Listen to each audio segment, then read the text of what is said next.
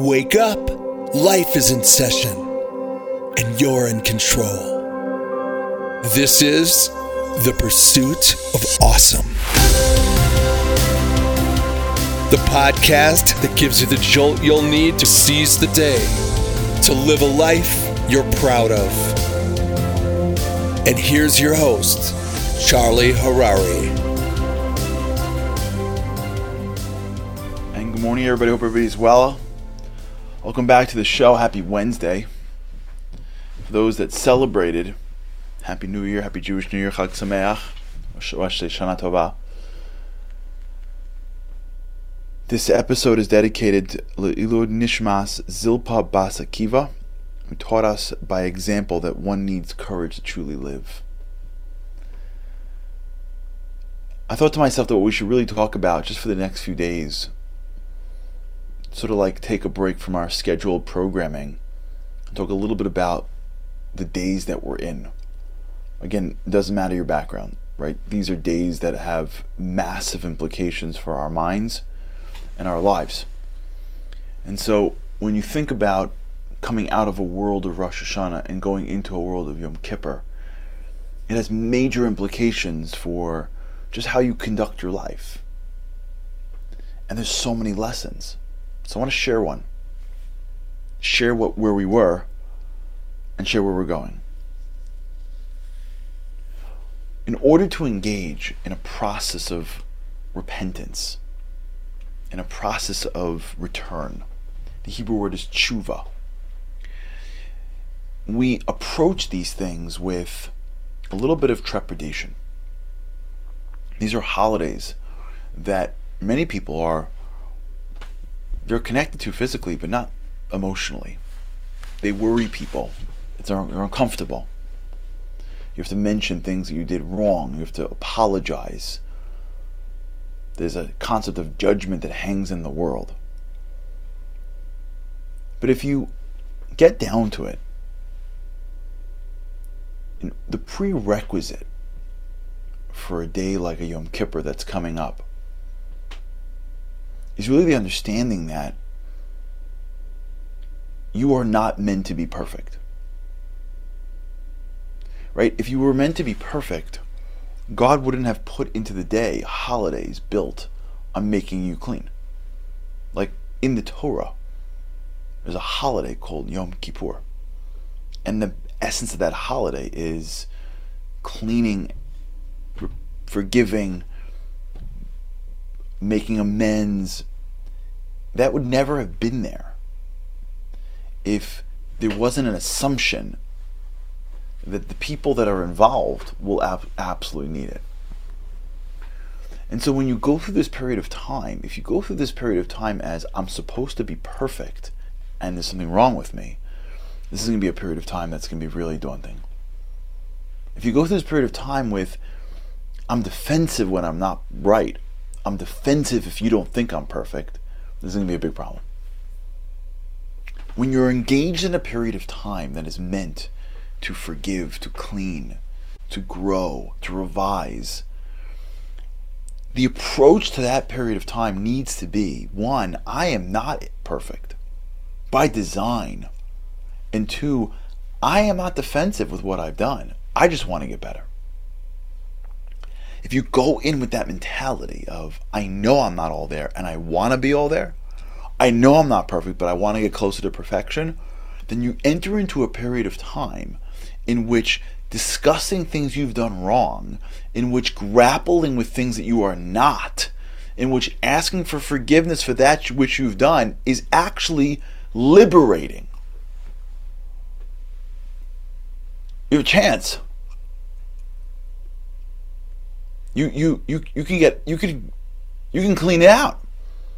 You can fix it. You can make it better. You can grow. And what happens during this period of time, that it actually makes us need to grapple with these core fundamental problems that we have, which is this desire to appear or be perfect, and this defensiveness when we're wrong. And those are the two areas that if you're holding on to these cognitions, you're going to have a really hard time, or you're not even doing it anymore.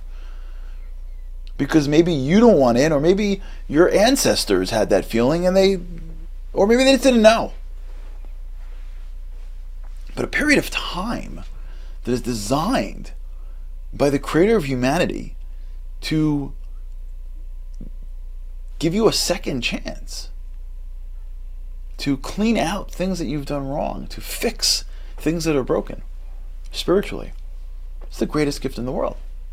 In fact, the rabbis speak about Yom Kippur as one of the happiest, the biggest, joyous days of the year because they got it.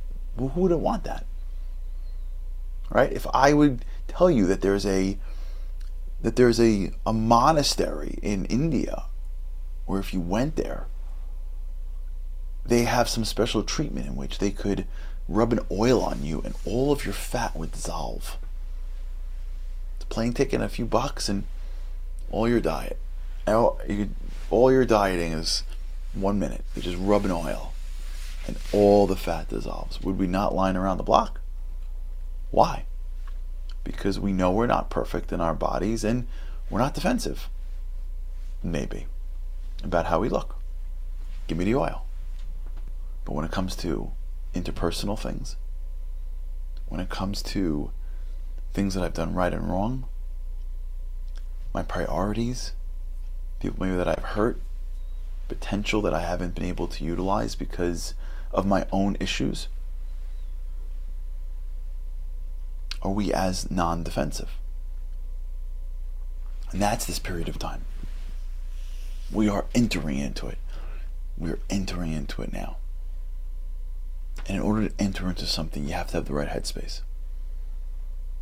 If you ever watch football, you know that the amount of time that they psych each other out is insane.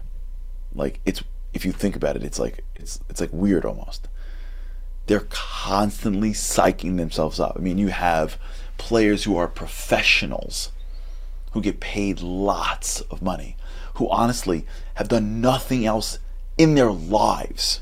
If you're playing in the NFL, you probably started playing football when you were 4. And if you're in the NFL, you probably play football every day since then. You don't know anything but football. And you're playing in a game. Why in the world is there like a pump-up speech in the locker room, followed by another speech at the gate, followed by another one at the sidelines, followed by a dozen more throughout the game, and then in between, coaches are like, come on guys, and then players are going into the sidelines and pumping. And then the huddle is a constant. Why? You can't just get on the field and play. You can't just like roll in, put on your suit, be a professional, show up and kill it. You think the surgeons are out there like pumping each other up? You think the teachers roll into the teachers' room and they put their hands in, go team? Like, you can't just do your job? It's because sports understands the human psychology almost better than anybody else. Because it's a human-dominated game at the highest level. And they know, and they get it. It's about the mentality. And you're up against really big people that are very athletic. You're constantly facing an enemy in battle. And if you're not at your game mentally, you're going to get rolled over. Because your mental game has to be strong. The frame in which you walk into something is going to matter. The frame in which we enter into a period of time, the time called the 10 days of repentance. Regardless of your background, this is a period of time happening in the world. Jump in. Really, jump in. We're entering into a period of time in which if we are defensive, or if we're trying to be perfect, we're going to miss it. We're going to go back to our lives. There's a car wash going on. This is the spiritual oil that you put on your soul, and it cleans it. All the fat we've put on throughout the year and sins are getting cleaned out. All you do is get in the game. I will talk about this. All right, everybody. Have a great day with God's help. Can't wait to see you again tomorrow. Thanks for listening to The Pursuit of Awesome.